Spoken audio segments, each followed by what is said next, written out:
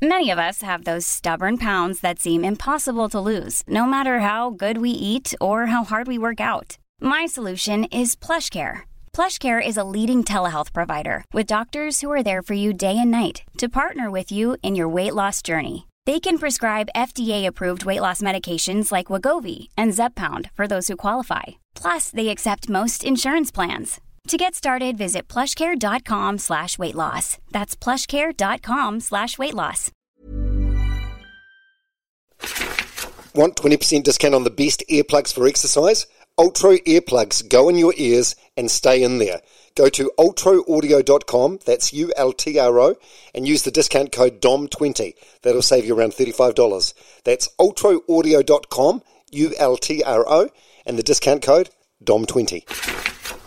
Hello and welcome to this episode of Runners Only with Dom Harvey. Coming up, Hamish Kerr. Champion New Zealand, Hamish Kerr. I think unique for New Zealand, a male winner in the high jump, Hamish Kerr. They're like, Hamish, we're so glad that you did well, because otherwise you would have been so grumpy. I would claim that I wouldn't be grumpy for very long, but I think naturally as an athlete, You'd be upset. For sure. 100%. Hamish Kerr is the GOAT of high jumping. New Zealand's greatest ever high jumper, as a matter of fact. Last year, he became the first ever New Zealand man to make it to the high jump finals at the Olympic Games, leaving Tokyo with a top 10 finish. And a few months back, he won a Commonwealth Games gold with a jump of 2 metres and 25 centimetres. Let's just let that sink in for a second. 2 metres and 25 centimetres. It's probably about the height of your ceiling. I loved sitting down and having this conversation with Hamish. I learnt so much about high jumping that I never knew. As usual with Runners Only, we talk about a whole lot of other stuff as well, so I really hope you enjoy it. Just before we get into it, I do need to apologise. There were a couple of technical difficulties with Hamish's microphone throughout this conversation. That's on me, not him. I've fixed it to the best of my ability, so hopefully it isn't too noticeable. Yeah, I mean, these things happen. I get frustrated with these things when they do occur, and I am doing my best, but I am still learning week by week, so I do apologise if it's difficult to hear in parts. Just know it hurts me more than what it hurts you. All right, let's get into it. Hamish Kerr on Runners Only. Hey, Runners Only, yeah, let's get it started. Hey, this is Runners Only with Dom Harvey. Fast paced, slow and steady, anywhere you coming. Just wanna connect for everyone who loves running. This is Runners Only, yeah, let's get it started. This is Runners Only with Dom Harvey.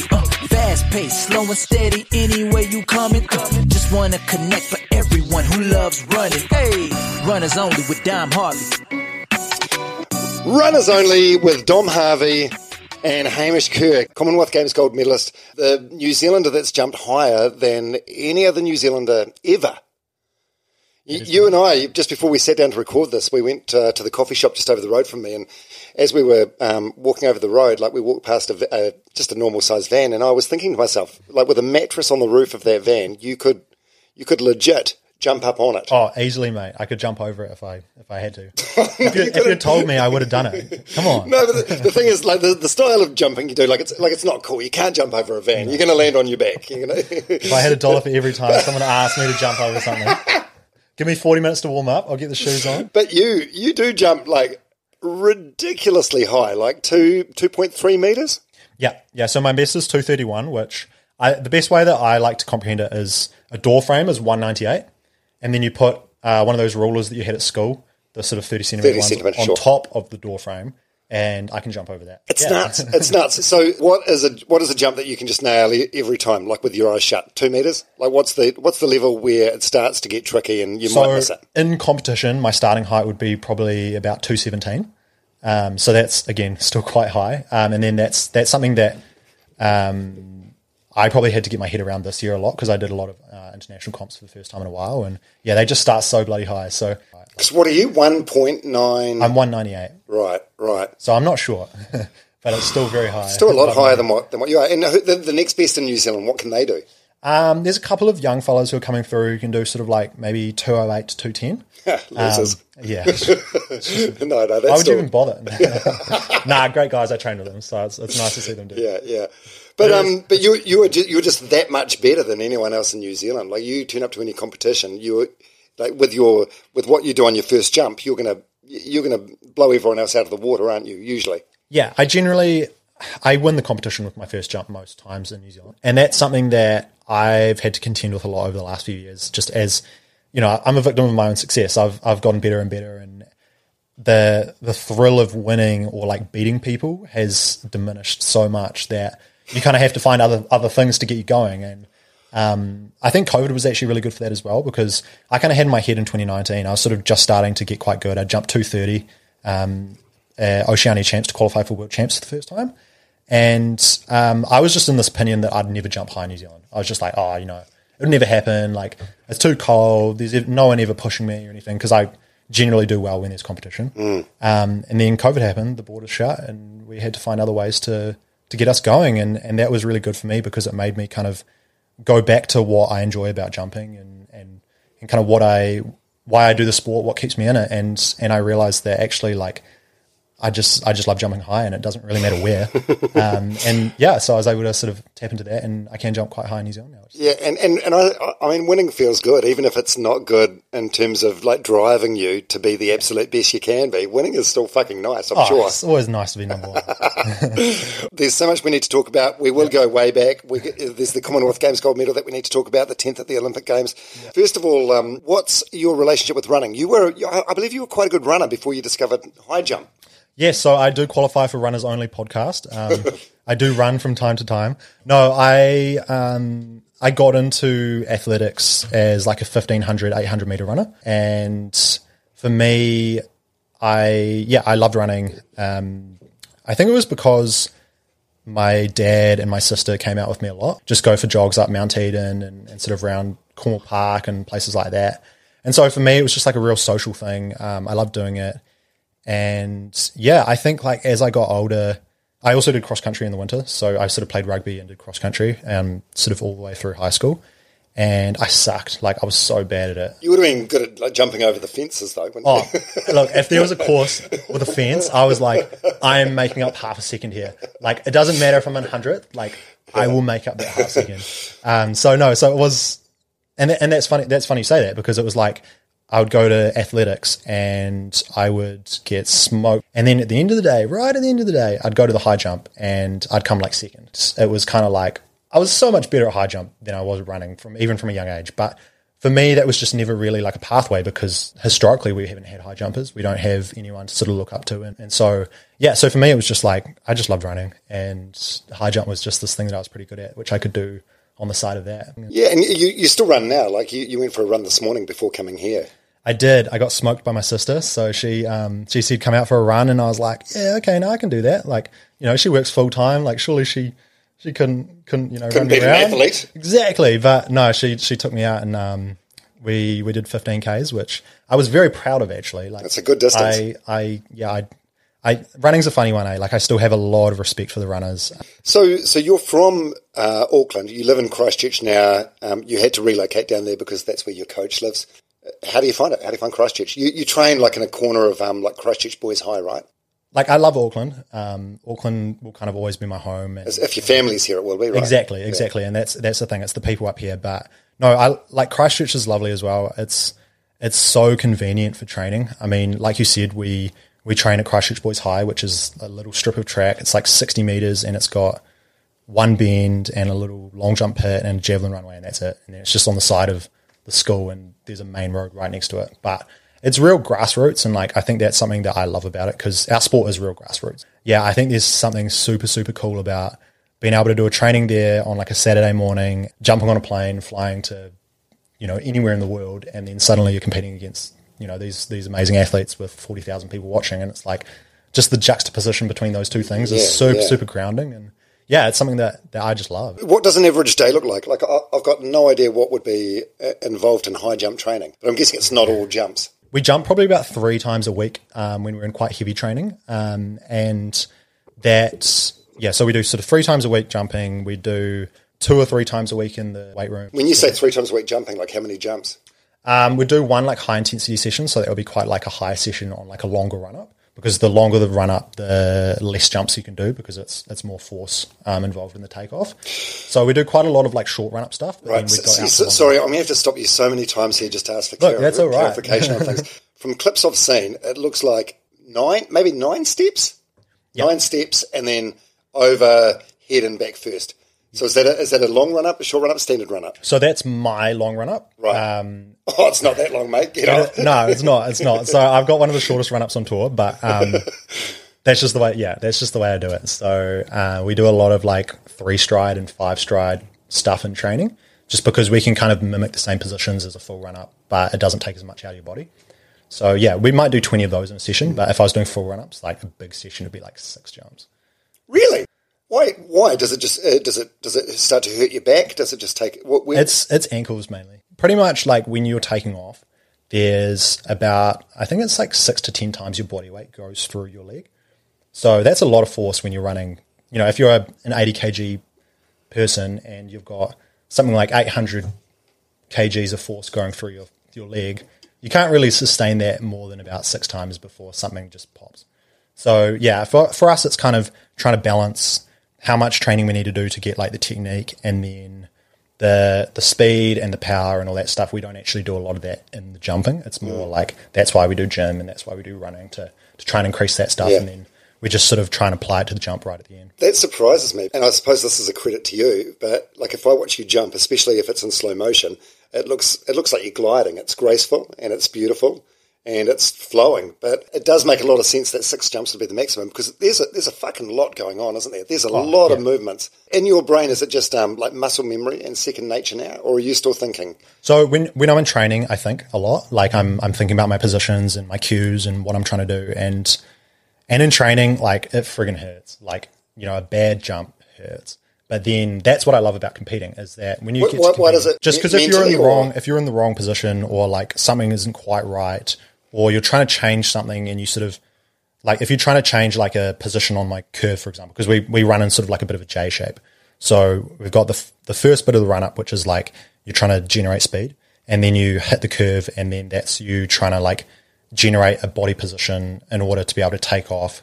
And then what that will do is that will give you the amount of lean to propel yourself over the bar, but then also give yourself enough rotation to be able to go over the bar backwards.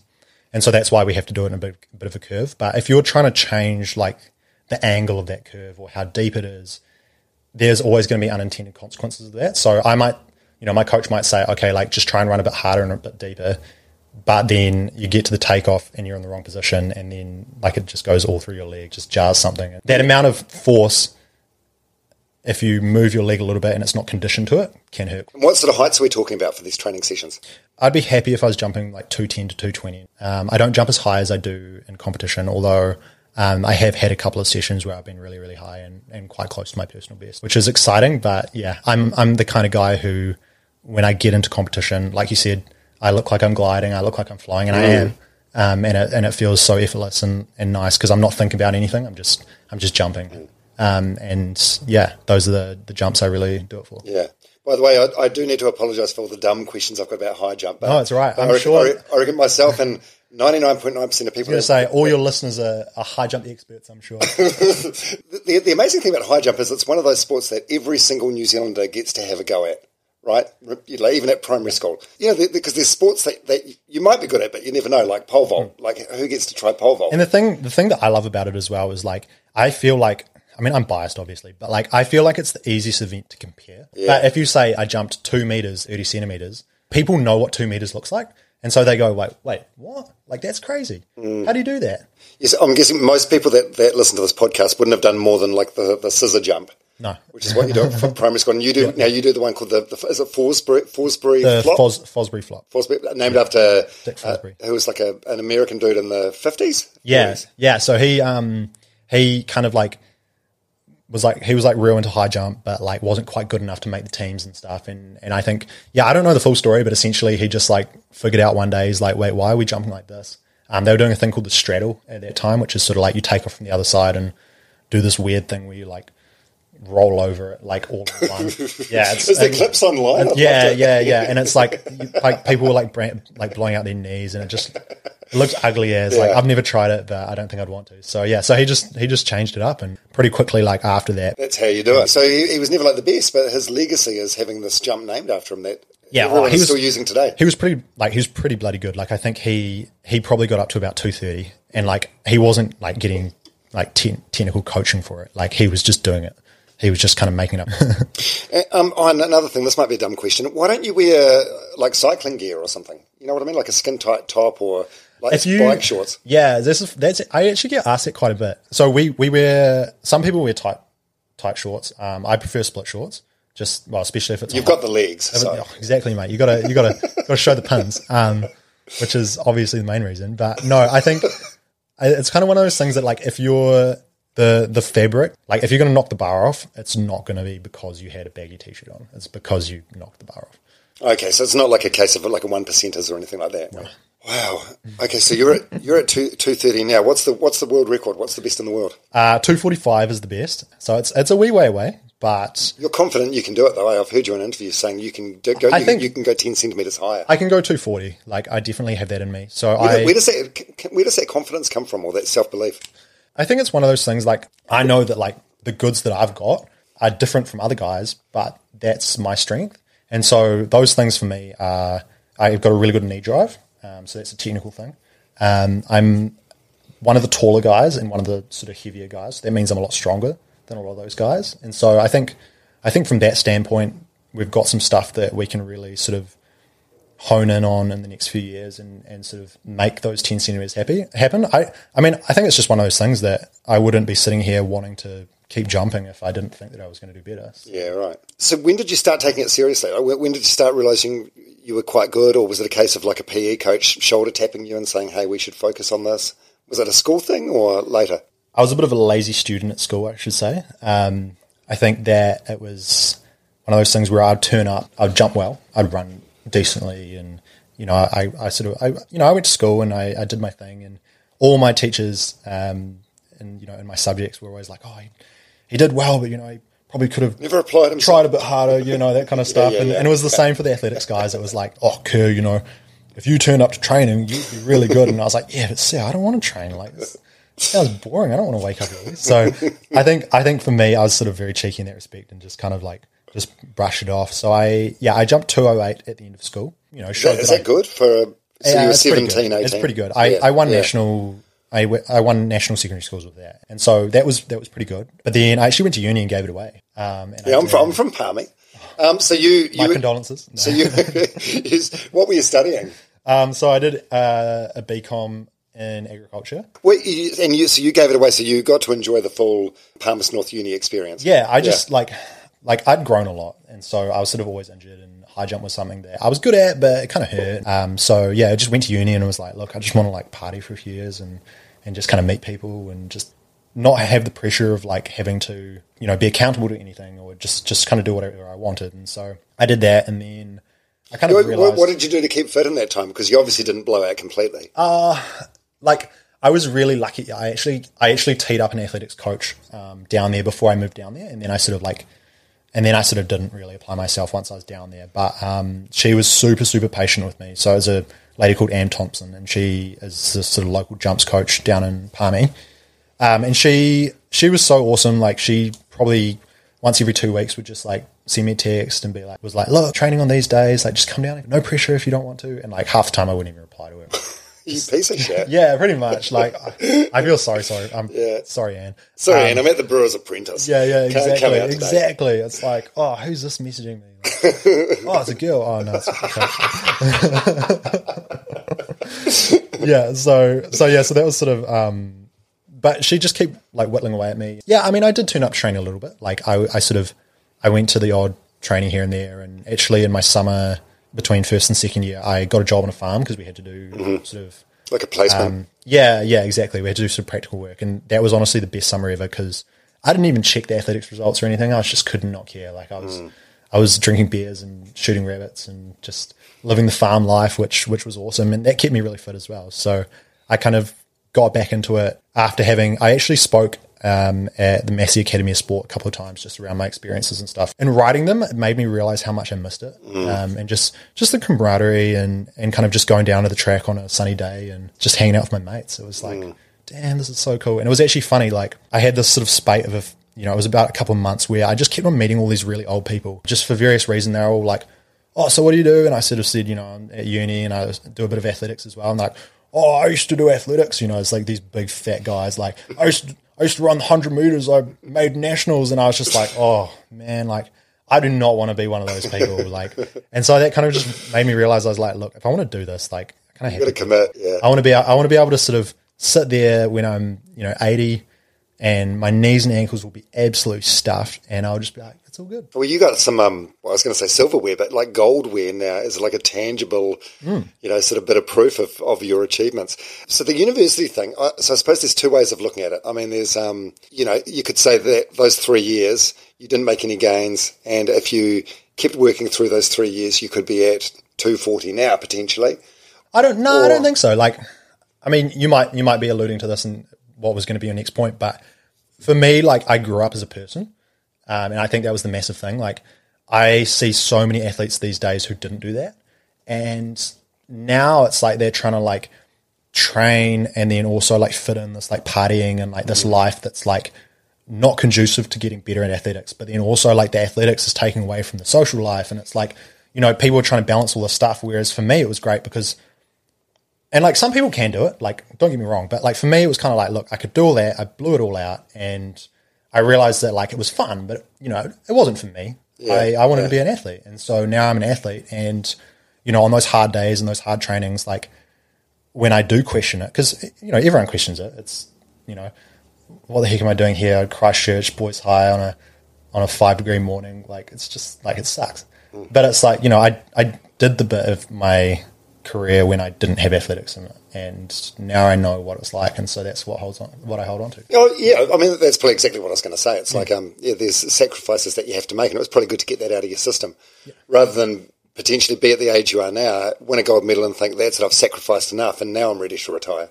So you get back to it. So what year do you get back to it? So like 4 years ago. Yeah, so I fully committed in 2018. That was like the end of my degree. I met Terry, who's my current coach, and we just clicked. He was the first guy in New Zealand who had actually kind of removed like the whole, oh, you've got amazing potential and like you could do this, but we don't really know how to train you. He sat me down. So we were actually on a tour to Taiwan. They had the uni games there and we did sort of like 4 weeks together, and he sat me down and he sort of thought about it for a bit and he was like, okay, well, I've got 2 points. He's like, firstly, you're jumping so well given how shit your technique is. And secondly, you're too fat. And I was just like, whoa, okay, like Can you get away with it? I suppose like he didn't say it in that many words, but like, and he knew that I was someone who could handle that. And I suppose that's the thing. It's like being a good coach is part psychologist. He wouldn't be saying that to everybody. That's for sure. Yeah. Like, don't worry about that. But yeah, it's like, it was just like a breath of fresh air to have someone like tell me how it is. Seems like a good relationship too. I've seen some interviews online that he's done, and he talks about how some days you turn up to training in a bad mood or a negative mood, and and sometimes he does too. So.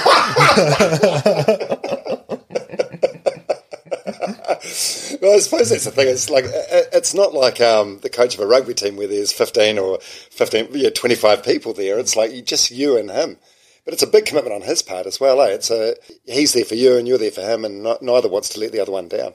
At the end of the day, when you're sitting there having a beer after Tokyo or having won Com Games, like that is just us there, and it is pretty special. Yeah, and this probably sounds real cheesy, but that gold medal, it's got to feel like it's his as well. Oh, 100%. Like, it is. It's his gold medal. And it's like last year. It's like that was his Olympics. Oh, how good is that? God, that's so special. And it must feel so good as an athlete that you do it for yourself, but it's also like giving back to him. Oh, 100%. It's like your way of saying thank you.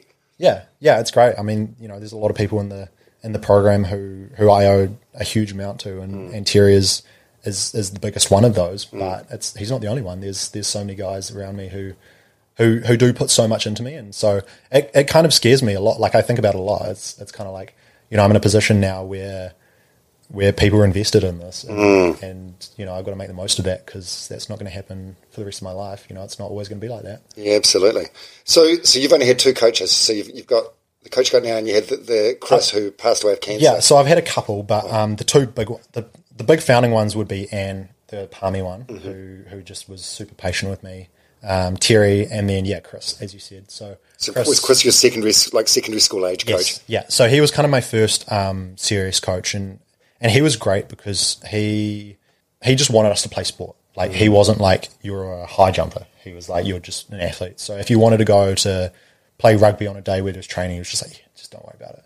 And I remember it was funny, like, I always used to have to bike to training. So my mum was like, look, you can play, we'll pay the fees, we'll pay the subs, but you got to get yourself there. That was always the thing that they sort of instilled in me. And so, and I live in Mount Eden, training's in Mount Smart. So it's, it's a hike. It's a pretty sizable distance to travel. And mum would come and pick me up quite often. So it wasn't like I was going both ways. But yeah, it was still, and I remember mum came to pick me up one day and I was like, oh, here we go. I'm going to play Chris off on mum. And so I was like, Chris, like, I'd train way better if I didn't bike to training, like, mum should drop me off. And he just looks at me and he's like, mate, I had to bike to and from training when I was young. You're getting picked up. Like, stop being such a little, like, lazy little shit. So, and that was what Chris was like. He was like, look, like, you're not here to train to be a high jumper. You're just growing up. You're just being an athlete. And so that was kind of always his thing. And then, yeah, unfortunately, like, there was one year where I wasn't doing a huge amount of training just because I had some other stuff on. I think I had an injury, and so I didn't do any of the club stuff, and so I didn't go down to training much. And I still did the secondary school stuff, but he got cancer sort of at the start of the season. And I actually, near the end of the season, I came out and won North Island Championships, which was one of the first big things I'd done. And I talked to him really briefly via text about it, but he unfortunately, and I was like, man, he's go and chat to him and just say thanks and stuff. And yeah, the next week he was gone. So how old was he? He was 50. Right. How old were you at the time? I would have been 16. Was that your first sort of experience with someone you're close to dying? Yeah, definitely. Like, I think it was just super crazy. Like, I just felt bad. Like, I wasn't really there that much that season, and I'd only seen him a couple of times, and the times that I had, like, he was just wasting away. And I mean, he left 4 children behind, and a loving wife, and just a massive hole of all these athletes who he just loved like his own children, and just supported us. So it was pretty humbling. I will never forget, like, the text I got when it happened. I was sitting in I think it was in physics, and yeah, like, one of my best mates who I used to train with as well, he texted me and he was just like, yeah, Chris has passed away. And it was just like, damn, like, it was pretty confronting as a child as well, like, just to have that happen. So I think about him a lot, like, even now.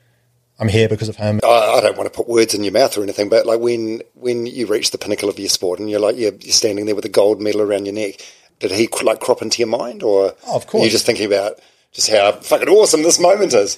No, I mean, he definitely does. Like, I think that's the thing. I mean, when I'm standing up there, I'm not standing up there alone. There's so many people in the camp. I think of Chris constantly, and he's someone who will always be there for me. If you're struggling to lose weight, you've probably heard about weight loss medications like Wegovy or Zepbound, and you might be wondering if they're right for you. Meet PlushCare, a leading telehealth provider with doctors who are there for you day and night to partner with you in your weight loss journey. If you qualify, they can safely prescribe you medication from the comfort of your own home. To get started, visit plushcare.com/weightloss. That's plushcare.com/weightloss. plushcare.com/weightloss. Quality sleep is essential. That's why the Sleep Number Smart Bed is designed for your ever-evolving sleep needs. Need a bed that's firmer or softer on either side? Helps you sleep at a comfortable temperature? Sleep Number Smart Beds let you individualize your comfort, so you sleep better together. J.D. Power ranks Sleep Number number 1 in customer satisfaction with mattresses purchased in-store. And now, save 40% on the Sleep Number Limited Edition Smart Bed for a limited time. For J.D. Power 2023 award information, visit jdpower.com/awards. Only at Sleep Number stores or sleepnumber.com. So it's really cool.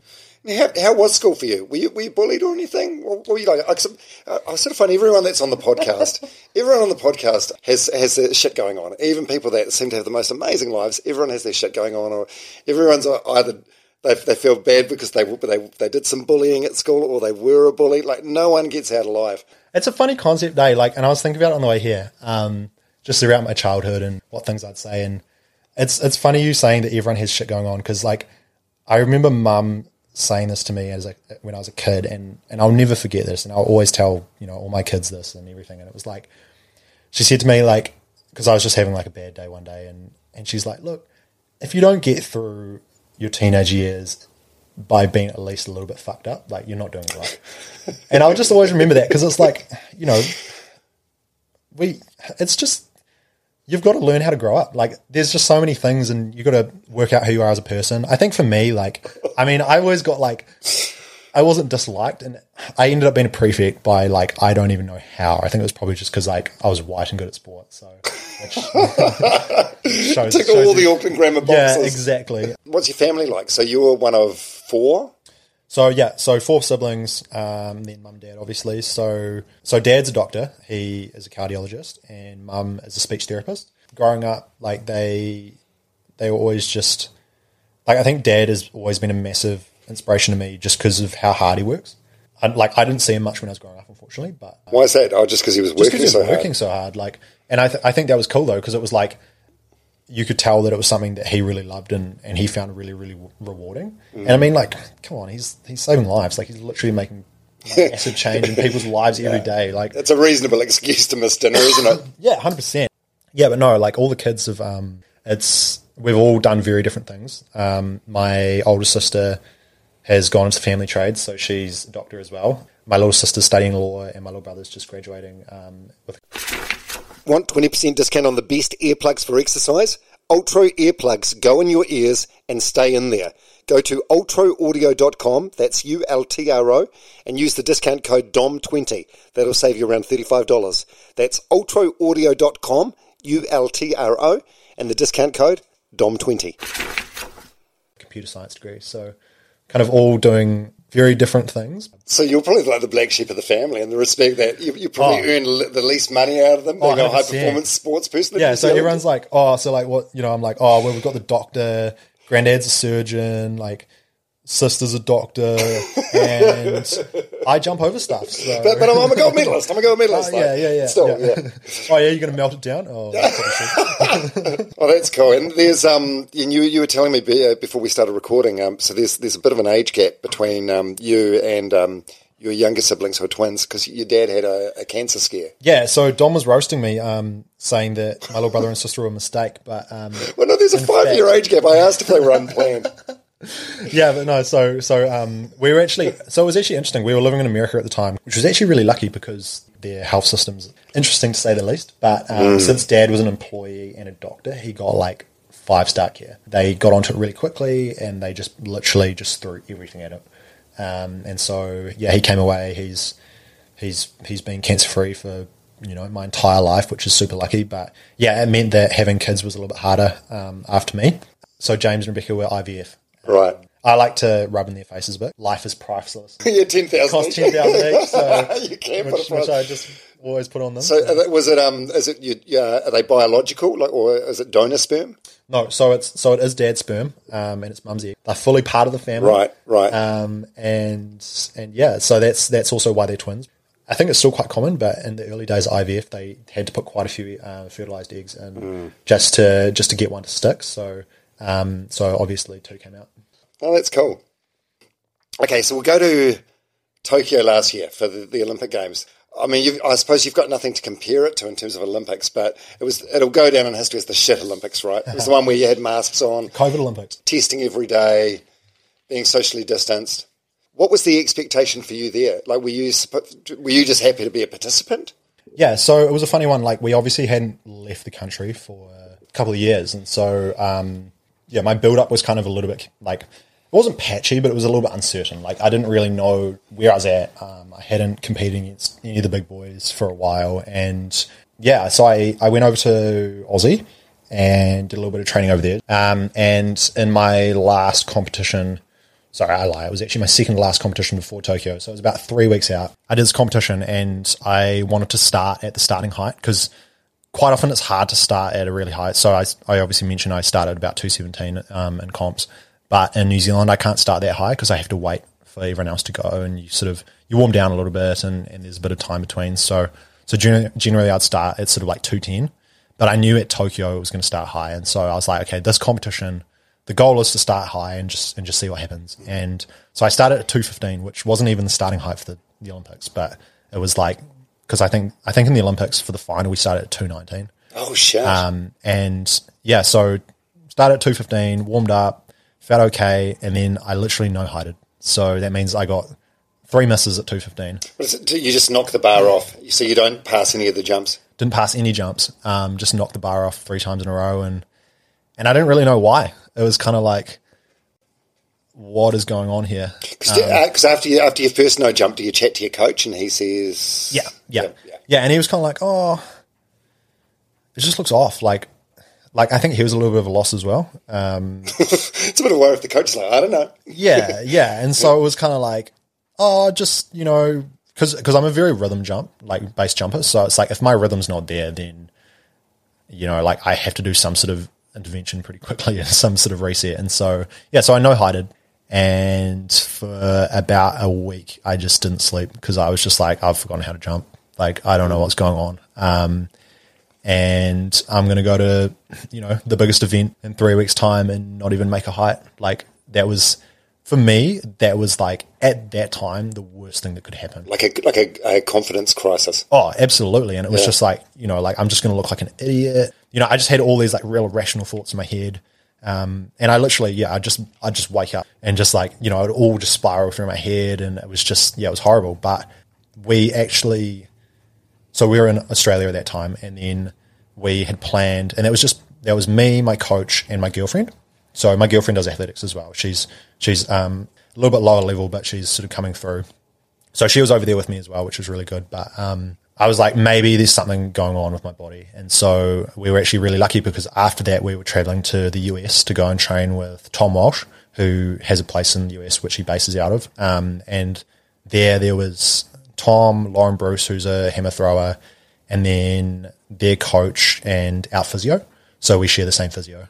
So I got there, and Tamsin, my physio, just kind of sat me down, had a look at my body, and there was an imbalance. There was something going on with my sacrum. What's a sacrum? So it's kind of like very lower back. Okay. It's kind of like, it's sort of like, you can feel like you've got your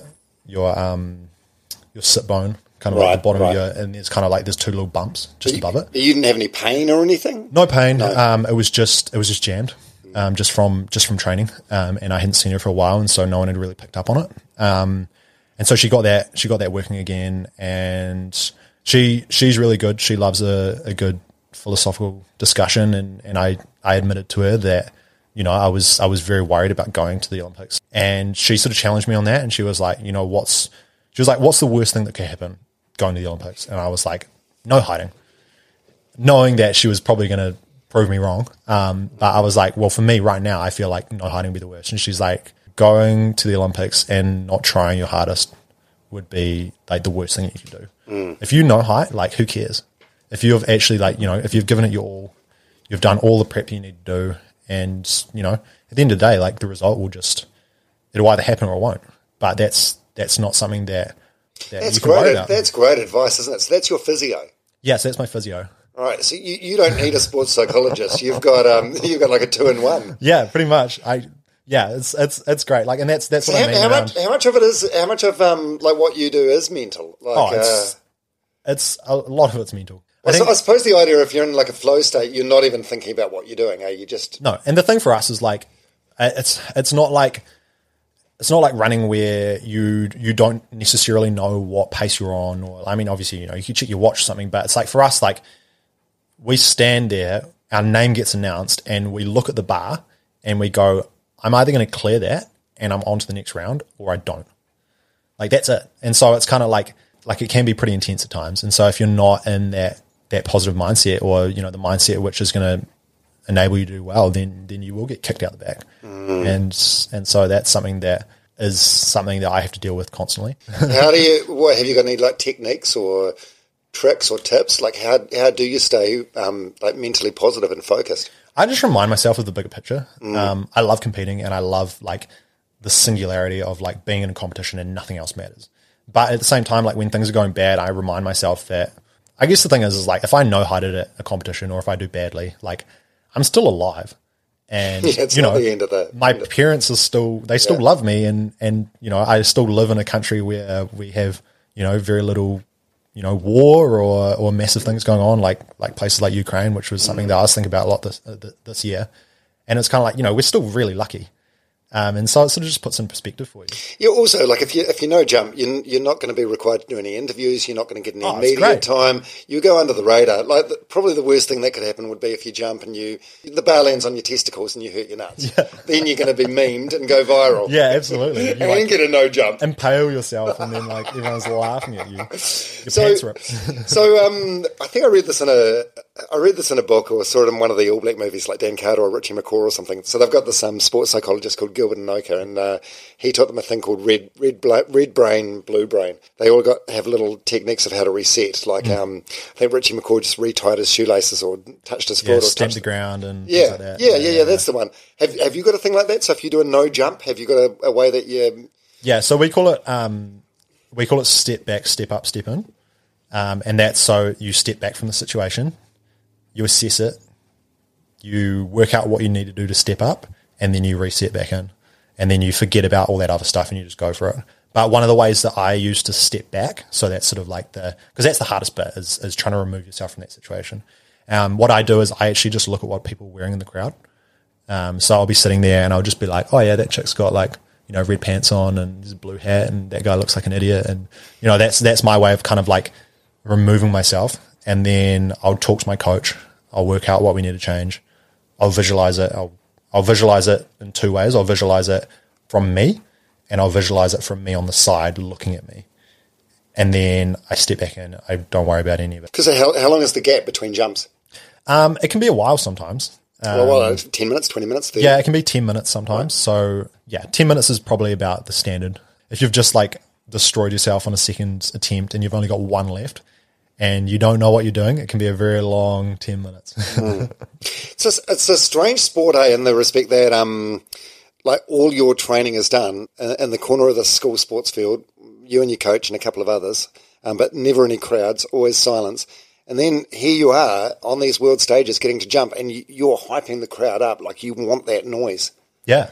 I mean, and that's the cool thing about competing is that you can hone this craft and this skill in quite a controlled environment and then go out and just express it. So, that's something that now, this year having quite a few big events and then leading on to the next sort of few years with the world opening up again, it's something that's kind of reinvigorated my kind of experience of the sport as well because, you go to somewhere like Tokyo and we weren't used to crowds. So, like, it was kind of like, oh, yeah, like, this kind of just reminds me of a New Zealand competition, but now, because there was no one in the group. Yeah, exactly. Yeah, right. Whereas now it's like if I went back there, I was like, oh, it's just like nationals. Yeah, because it's strange, isn't it? Because then there's sports like tennis and say golf, for example, and that they need absolute concentration to serve and to tee off, and any noise is off-putting. But it's like, I suppose with track and field, there's so much going on. Like there could be people running around you, javelins flying around, all sorts going on. But that's the great thing about our sport is that. Like you bring the noise and, as a spectator, you can go there and you might not know what's going on, but like, just go for it, like cheer and just get amongst it. Whereas you go to a golf, you go to some golf tournaments, you have to wear a dress code. It's like, it's crazy. Oh yes. Speaking of the golf thing, so you, what was the reset thing before? Step back. Step up, step in. Yeah, and you said you just look at people in the crowd and think about what they're wearing and stuff. But at the Commonwealth Games where you won gold, I saw a footage of you like practicing your golf swing. Yeah. Like doing an air swing. Where did that fit into that picture? Oh, that was just, again, like I said, like if you have 10 minutes between jumps, you can't be focused that whole time. And that's something that I love about our sport as well is like I said, at school, I was trying to get away with as little as possible. High jump is a lazy event. You do 8 jumps and you're out there for 2 hours. So I get to watch all the track events. I get to cheer for all the Kiwis who are going past me, and that's something that that's cool. I really tee into as well. So whatever I can do to pass the time, I'll do. So the Olympics, you finished 10th. Is that the best a New Zealander's ever done in high jump? Don't quote me on the female side of it, but it's definitely the best a male's done because I was only the second male to make the Olympics. Wow. And then he didn't make the final. And that was the thing for me, was that first things first, I wanted to make a height because obviously I was worried about no heighting. Yeah. I did that and I was like, sweet, pressure's off. And then for me, it was like, if I made the final, like, I'm done. Like, I don't care what happens. Like, yeah, that's so cool. And that was a real memorable one, eh? What happened with gold and silver? Yeah, it was a joint gold situation. Yeah. So that was a crazy thing as well. Is I was 5 meters away from that, just watching it unfold. And so essentially, what happens in high jump is there's a countback system. So if two people clear the final height on the same attempt, so say like 230, me and Bob both clear it on our second attempts, and then we don't clear the next height, then what will happen is that it will go to the height before that. And if I got that first attempt and Bob got it second attempt, then I win. But if we both got it on first attempt, then it goes back to total misses. Right. And the person who's missed less heights is the winner. And then if that is the same, then you'll go to something called a jump off.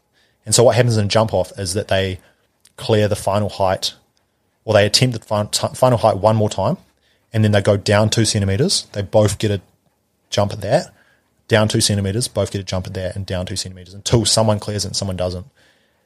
And that's always just been a given. Like, you just do that. Barsham, the Qatari, and Tamberi, the Italian, were both so tired by the end of it. Like, it'd been a 4-hour competition, which was just like absolutely like mammoth. Neither of them were looking like anywhere close to clearing the last height. So it was kind of like, it was going to come down to someone jumping. So they both cleared 237. It was going to come down to like one of them scraping over like 233 or something, which was just going to be like, you could tell that like neither of them wanted that. Like Tamberi, before the comp, he said to everyone, I was talking to him and he just said like, look, I just want to jump high today. Like, that's all I care about doing. So he'd done that. And Barsham has got like this amazing legacy of like all these amazing jumps, and he wasn't in that shape, but he had got into a position where he was in first place. And they're both best mates as well, which is that's the thing that I find is so fitting about it, is that these are two guys who don't know each other from bar soap. They barely speak the same language. And they come from completely different, cultural backgrounds. Yeah. And they met because of high jump, and they're in this position where the official said to them, you've got the option to do a jump off. And they went, well, like, do we have to? And he's like, that was what they said. They were like, well, do we have to? And he's like, well, and this was great by the officials' part, because like a lot of officials are real, like, they'll be like, nah, you have to. Whereas he knew the rules, and he was like, you don't actually have to. And so they both looked at each other and they're like, yeah, sweet. And then it's just like, that's so cool. Yeah. And it was crazy because I was like sitting there watching it and kind of like being a fan of the sport. It made sense to me, like, because of the reasons I've listed, like, because, these two completely different guys, like they both jumped really high. Like they both jumped as high as each other and they weren't going to jump higher. So like for me, I was kind of just like, oh yeah, that's cool. And then I kind of got off and then like got on my phone and it was just like, poof, it was just like blowing up. And I did not expect that. Yeah, it was kind of cool. It sort of epitomised what the Olympics is, I think, the Olympic spirit in a way. It was super polarising as well, though, which I thought was super fascinating. I mean, it was cool. It in the respect that they should have fought to the death? Yeah, 100%. Like, yeah. I mean, I know a lot of people who thought that, but at the same time, I'm like, look, you guys are talking about high jump. Like, I don't care. Yeah, any publicity is good publicity. Yeah. Okay, so that was the Olympic Games in Tokyo, and then we've got the Commonwealth Games this year. So after finishing 10th in Tokyo and exceeding, I suppose there's the relief that you didn't no jump, and then exceeding all expectations that you had on yourself and everyone else had on you, then do you start thinking, that's it, I want to win a fucking medal? Yeah? Yeah, so the massive thing was after that, so I obviously went down to Christchurch in 2018, and the goal was to get through to Tokyo. And then Tokyo happened, and suddenly we're talking about 2 more Olympic cycles. And I was like, whoa, okay, like, sign me up. Like, that sounds amazing. Like, I've had such a cool few years, and I really want to do it. So everything then started gearing towards Paris because I felt like I was in a position where I could win it. And so this year was kind of like, let's take the opportunity to go overseas and like just live on the road, because that's what you have to do as an athlete. it's kind of not really sustainable doing like one big competition a year and then just going back to New Zealand for like 10 months to train. Like some people will do it, but I can't do that. I need other competitions and stuff. And so it was like, look, the world's open, just get over there and see what it's like living over there and see what you can learn. And so that was kind of like the goal for this year was to do that. And like I said, put it in perspective. We're working on a 3-year plan now, and this is the first year of it. So, so going into the Commonwealth Games, were you feeling confident? Were you feeling like you were a medal chance, you and your coach? Yeah. We'd talked about it earlier in the year, and for us, it was kind of like, where do we want to peak? And I kind of thought that we could hold a peak from World Champs all the way through, and I think we probably still could, but because there was a couple of things that happened earlier in the year which pushed my preparation out a little bit. I got COVID and then had quite a sort of a long recovery after that. I actually got to World Champs, and I said to Terry afterwards, I was like, I feel like I'm 2 weeks away from being ready. And thankfully, Com Games was 2 weeks later. And yeah, I knew that I was good for a medal. You still need a lot to go right, though, don't you? You still need a lot to go right. In the back of your mind, even though you knew you were right for the medal, was there still that sort of like niggly fear of no jumping?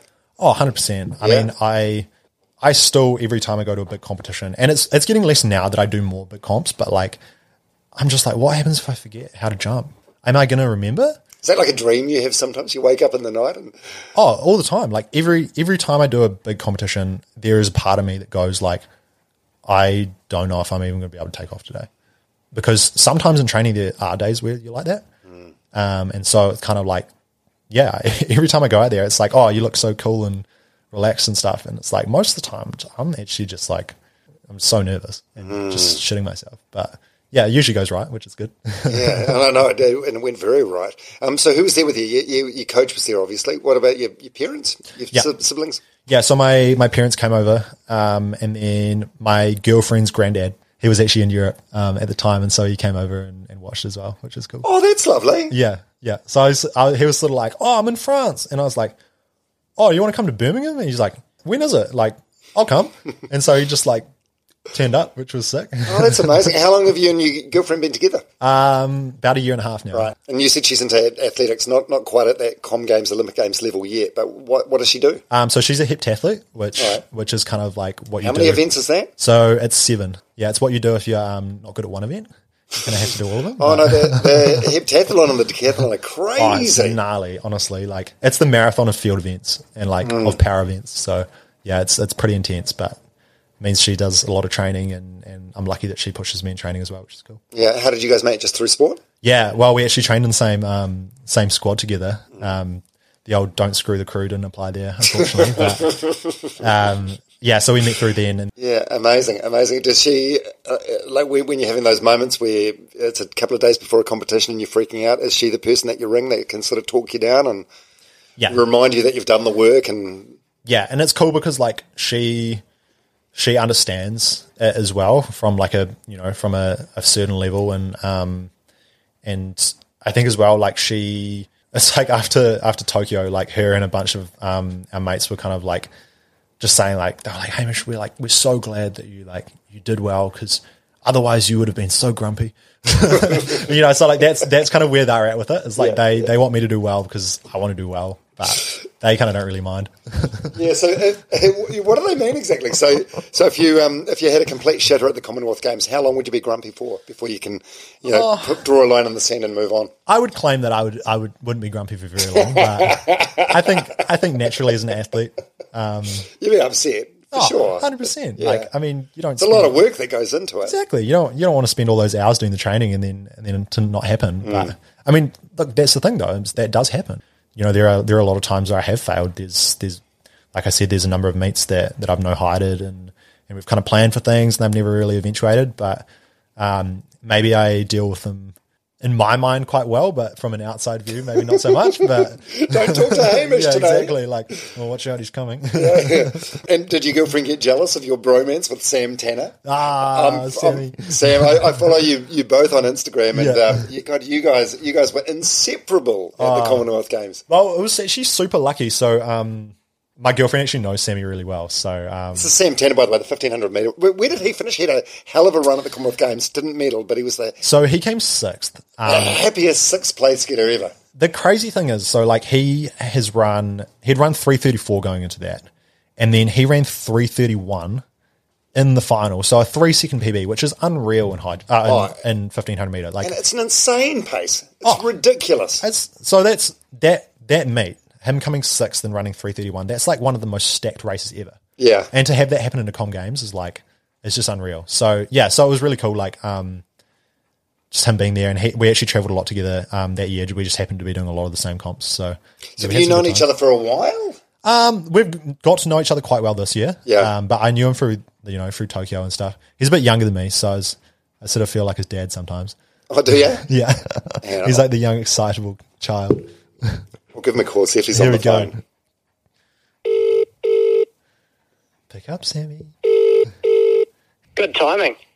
Good. Sam Tanner, g'day. What are you up to? Oh, good. I'm glad I assumed the right person there. I'm just sitting at the top of the mountain with my wife, eh?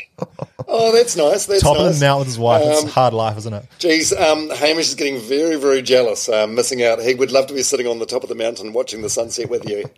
Well, maybe with his wife, but I don't know about him. Yeah, with my wife instead of me. Yeah. We're just talking about, I just brought up how you guys seemed inseparable at the Commonwealth Games. Well, yes, we were a little bit, weren't we, Hamish? Did you tell him about that thing, bro? Oh, nah, was I supposed to? Oh, maybe not for the podcast. Melissa. You have to now. Melissa and Maddie might get a bit gutted with that one. Oh yeah, true. Maybe. Oh yeah, mate. Maybe there was that one, bro. But what about that other one that we were talking about? Oh, the other one.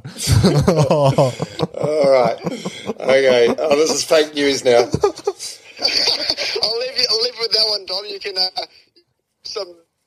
you there? Oh, yeah. Still there. You there? Yeah. Your phone just cut out. He's like, sorry. All right. Driving into a tunnel. All right. Hey, see you, Sammy. All right. See you later. Bye. Was there any stories there or no? Was he just pulling my leg? Nah, he was just pulling your leg. So who did you room with over there? Did you have a roommate? No, so I didn't, but we were kind of in an apartment with Tom. So Tom Walsh, shot putter, legend. Geordie Beamish, who's a 5K runner. He's a Kiwi, but he's based in the States.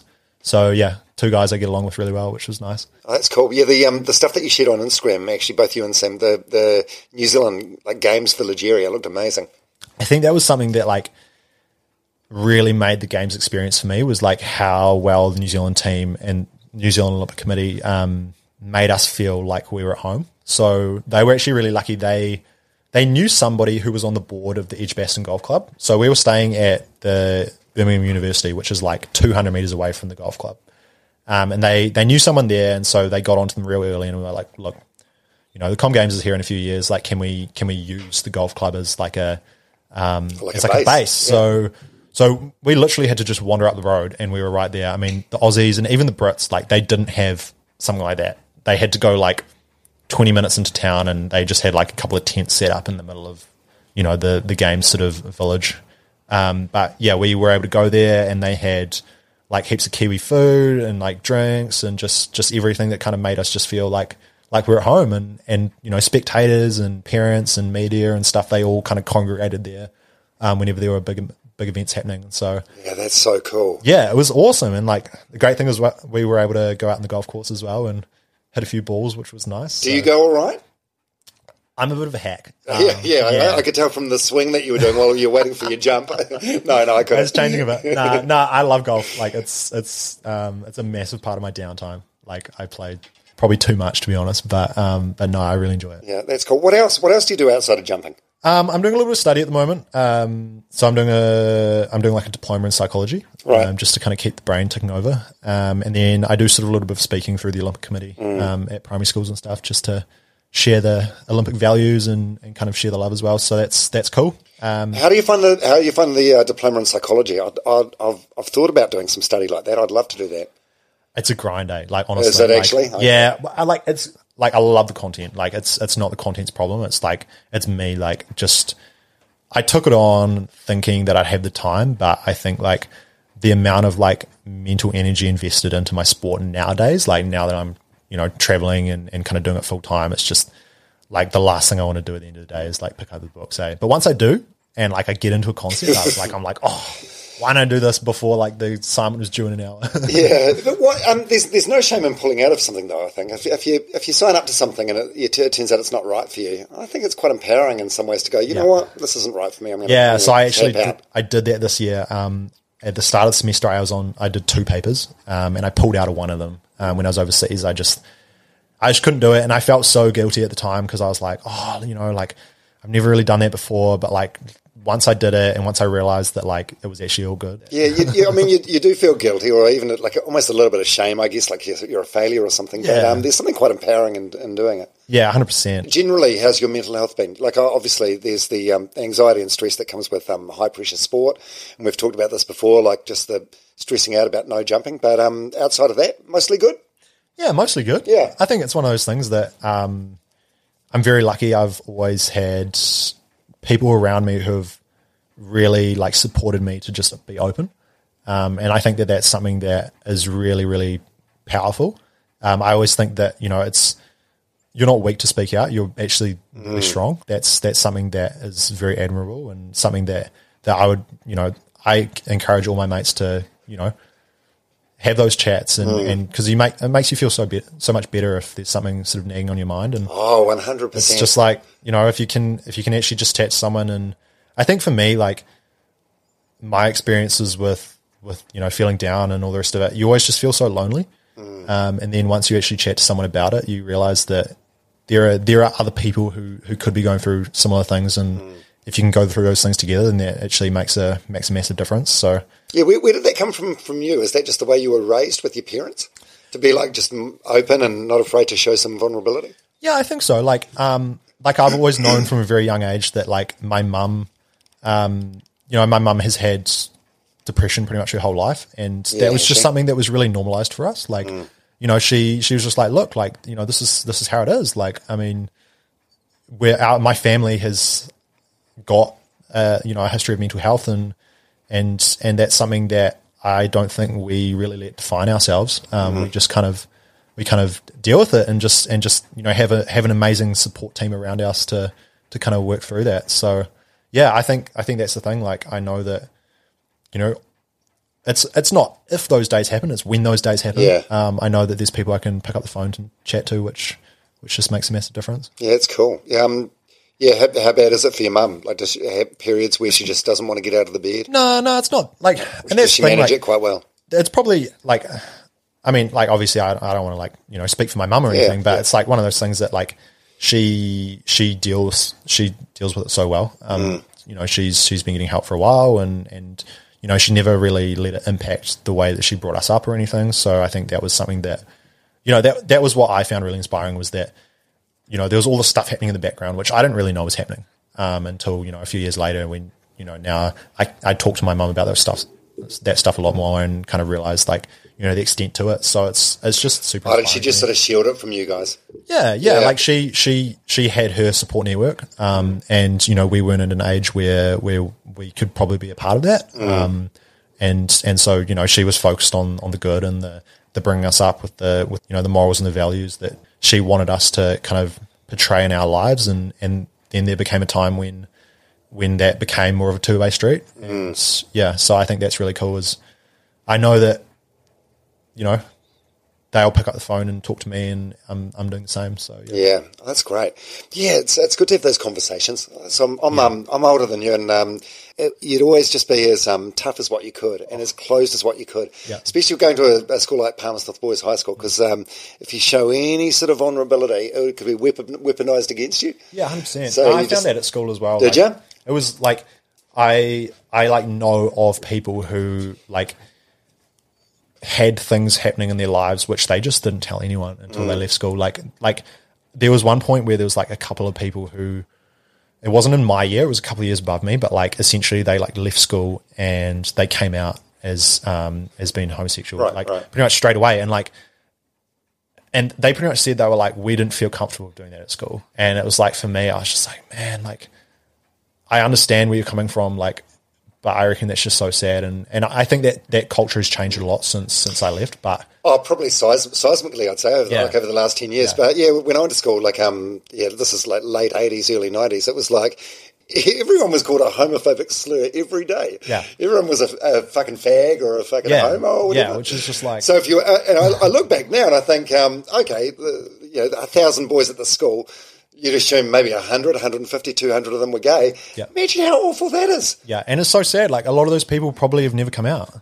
because of that. The way I look at it is, if there's anything that's like dragging me down, and there's any of those sort of things nagging me at the back of my mind, and I can't be at peace with all of those, then when the pressure comes on and those big jumps and those big moments, not just in athletics, but, in anything in your life, like, they will be exposed and they will bring you down. Yeah. So you kind of have to know that those rocks have been taken care of, and you can't function as a human if you're trying to carry around all this stuff, which actually there are people in your life who will be happy to take it for a while. Yeah, that's absolutely true. That's one thing that I struggle with, because I think I get validation from like within my family for being the fixer or being the go-to guy, being the solution guy. Yeah. So I do find it hard to sit back and say, I'm not doing great at the moment. Can you go? Which is dumb. It's completely dumb, because no one's ironclad, are they? No, absolutely not. Like, I think the more we just talk about it and the more we realise that everyone is just going through all the same stuff. Yeah. It's pretty special. Oh man, that's one of the takeaways I've got from doing this podcast this year. Everyone is carrying around a bag of shit. It's just how big that bag of shit is. Absolutely. And that's the same with everyone on tour. I mean, all the great athletes that I know, it's almost like they're the ones who've been able to deal with it. It's not like they're the ones who don't have it. It's like everyone's got it. And what makes you a great athlete or a great person or a great human is actually working on ways in how you can like just live with that, and be okay with it. Have you? I mean, this is years away, so you probably haven't even thought about this yet. But I recorded a conversation with Joseph Sullivan the other day, who was he won a gold medal in rowing in 2012. Then he became a firefighter, and he's won a couple of America's Cups since then. But he kind of got shafted after 2012, and that's why he didn't make it back to the Olympics in 2016, and sort of fell into I suppose, post-career depression for a bit. Like, are you worried about that? Like, when the point comes where you're no longer Hamish the high jumper? Yeah, I think massively. Like, I think that your image and who you are as a person is very much attached to who you are as an athlete a lot of the time, and that's something I've actually had to deal with, because being a uni student and having all these other things on the go at once, when I actually fully committed, I was like, I don't know if I want to just be that one person. And so I've actually had to take quite a few years to actually get around to, like, this is the first year I've actually, like, if someone says, like, what do you do? Like, high jump will be what I tell them. Even going into the Olympics and sort of directly after the Olympics, it was like, like, I kind of do a bit of study and I do a bit of sport as well. It was like, I'm actually okay with owning that image now. But yeah, it's going to be an interesting one. Like, I think that things have changed a little bit since 2012. Like, I think that the well-being of athletes is starting to get looked after quite a lot better. But at the same time, once you go on, it's like, that's a massive hole in your life to fill. Yeah, completely. Completely. Especially. Oh, sorry. No, sorry for bringing it up. You've still got 2 more Olympics to go. I'm going to have to be a weekend warrior, mate. I'm going to have to big runs every day. And just every now and then for validation, wander around with the medal on. Go to like school athletics meets with the medal on. Back in my day. Yeah. Well, I mean, I suppose in some ways, like, it's even harder the more successful you are, because you've gone from the heights of, being on the top of a podium. Yeah. So from that level of success, but I'm sure you'll be fine. Yeah, and I think it's like you've got a lot going on. Yeah, well, that's the thing. It's like, if you're going to define yourself by who you are as an athlete rather than who you are as a person, and I define myself a lot more by who I am as a person. Like, that's who I think of when I think of who I am. If you are very athlete focused, which a lot of athletes are, some people would argue you have to be. Yeah. Maybe I'm not committed enough. I don't know, but it's like, if you're more focused on that side, then you'll actually probably just find the thing that you want to be interested in and kind of develop through there. Whereas if you've only ever known who you are as an athlete, from a very young age, you've always just played sport. Yeah, it's pretty confronting, eh? Yeah, absolutely. Speaking of that medal, where is it? Is it at your parents' house or? It's in Christchurch. Is it? Yeah. Whereabouts in Christchurch? It's in my flat, and I do know where it is. Please tell me it's not in a drawer. It's somewhere visible, right? Well, see, that's what. So at the moment, I've got it hidden. Oh, you've not in a. Is it in a drawer? But the thing is, so this is the thing. Like, I don't know. Like, if it got stolen, I'd be gutted. that's you can't replace them, can you? See, I don't think you can replace them, and so it's kind of like one of those things. Like, I almost don't know if I want to display as much as I want to. Like, I've got the singlet hung up. I've got the number. I've got it. That's all done, and that's all very visible. But the medal itself, like, I think that it just means so much to me. I've never really been attached to medals before or anything, but it's like that one medal. If I lost that, man, I'd be gutted. I've heard about lotto winners that win lotto, and they're so stressed out about what to do to the ticket, they tape it to their body until they can go and cash it in. Why don't you just wear the medal? Yeah, I'll just wear it around. I'm sure everyone would love that. No one will think you're a dick. Here he comes with the bloody medal. It was 8 years ago, mate. Wins one medal, and he's. Oh no, that's cool. It's really nice to hear that it does mean that much to you. That's really cool. It would be a shithouse thing to steal. It means nothing to nobody, right? And it's not actually worth. There's no value out there, I reckon. There'd be someone out there who would just do that. But man, I don't understand that.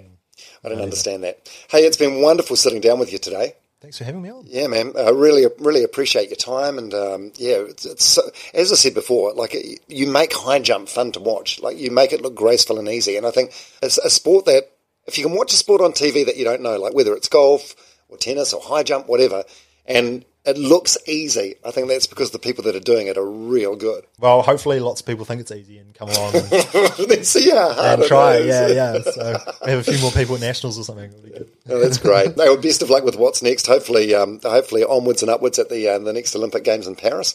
Yeah. And good luck with the psychology papers as well. Thank you. I'll need it. Thank you very much for listening all the way through this episode of Runners Only with Dom Harvey and Hamish Kerr. Hey, quick favour, if your podcast platform allows, please rate this podcast or write a review for it. And if you like what you hear, please recommend it to a mate or two who you think may like it. Word of mouth is, in my opinion, the most effective form of marketing there is. Also, it's the cheapest as well, and way cheaper than digital billboards and things. Any feedback, guest tips, sponsorship inquiries, or anything else, please do get in touch. domharveynz@gmail.com is my email, or you can find me on Instagram, domharveynz. All right, thank you so much for joining me. Hope to see you next week on Runners Only with Dom Harvey. Want 20% discount on the best earplugs for exercise? Ultra earplugs go in your ears and stay in there. Go to ultraaudio.com, that's ULTRO, and use the discount code DOM20. That'll save you around $35. That's ultraaudio.com, ULTRO, and the discount code DOM20. Mom deserves the best, and there's no better place to shop for Mother's Day than Whole Foods Market. They're your destination for unbeatable savings, from premium gifts to show-stopping flowers and irresistible desserts. Start by saving 33% with Prime on all body care and candles. Then get a 15-stem bunch of tulips for just $9.99 each with Prime. Round out Mom's menu with festive rosé, irresistible berry chantilly cake, and more special treats. Come celebrate Mother's Day at Whole Foods Market. Planning for your next trip? Elevate your travel style with Quince. Quince has all the jet-setting essentials you'll want for your next getaway, like European linen, premium luggage options, buttery soft Italian leather bags, and so much more. And is all priced at 50 to 80% less than similar brands. Plus, Quince only works with factories that use safe and ethical manufacturing practices. Pack your bags with high-quality essentials you'll be wearing for vacations to come with Quince. Go to quince.com/pack for free shipping and 365-day returns.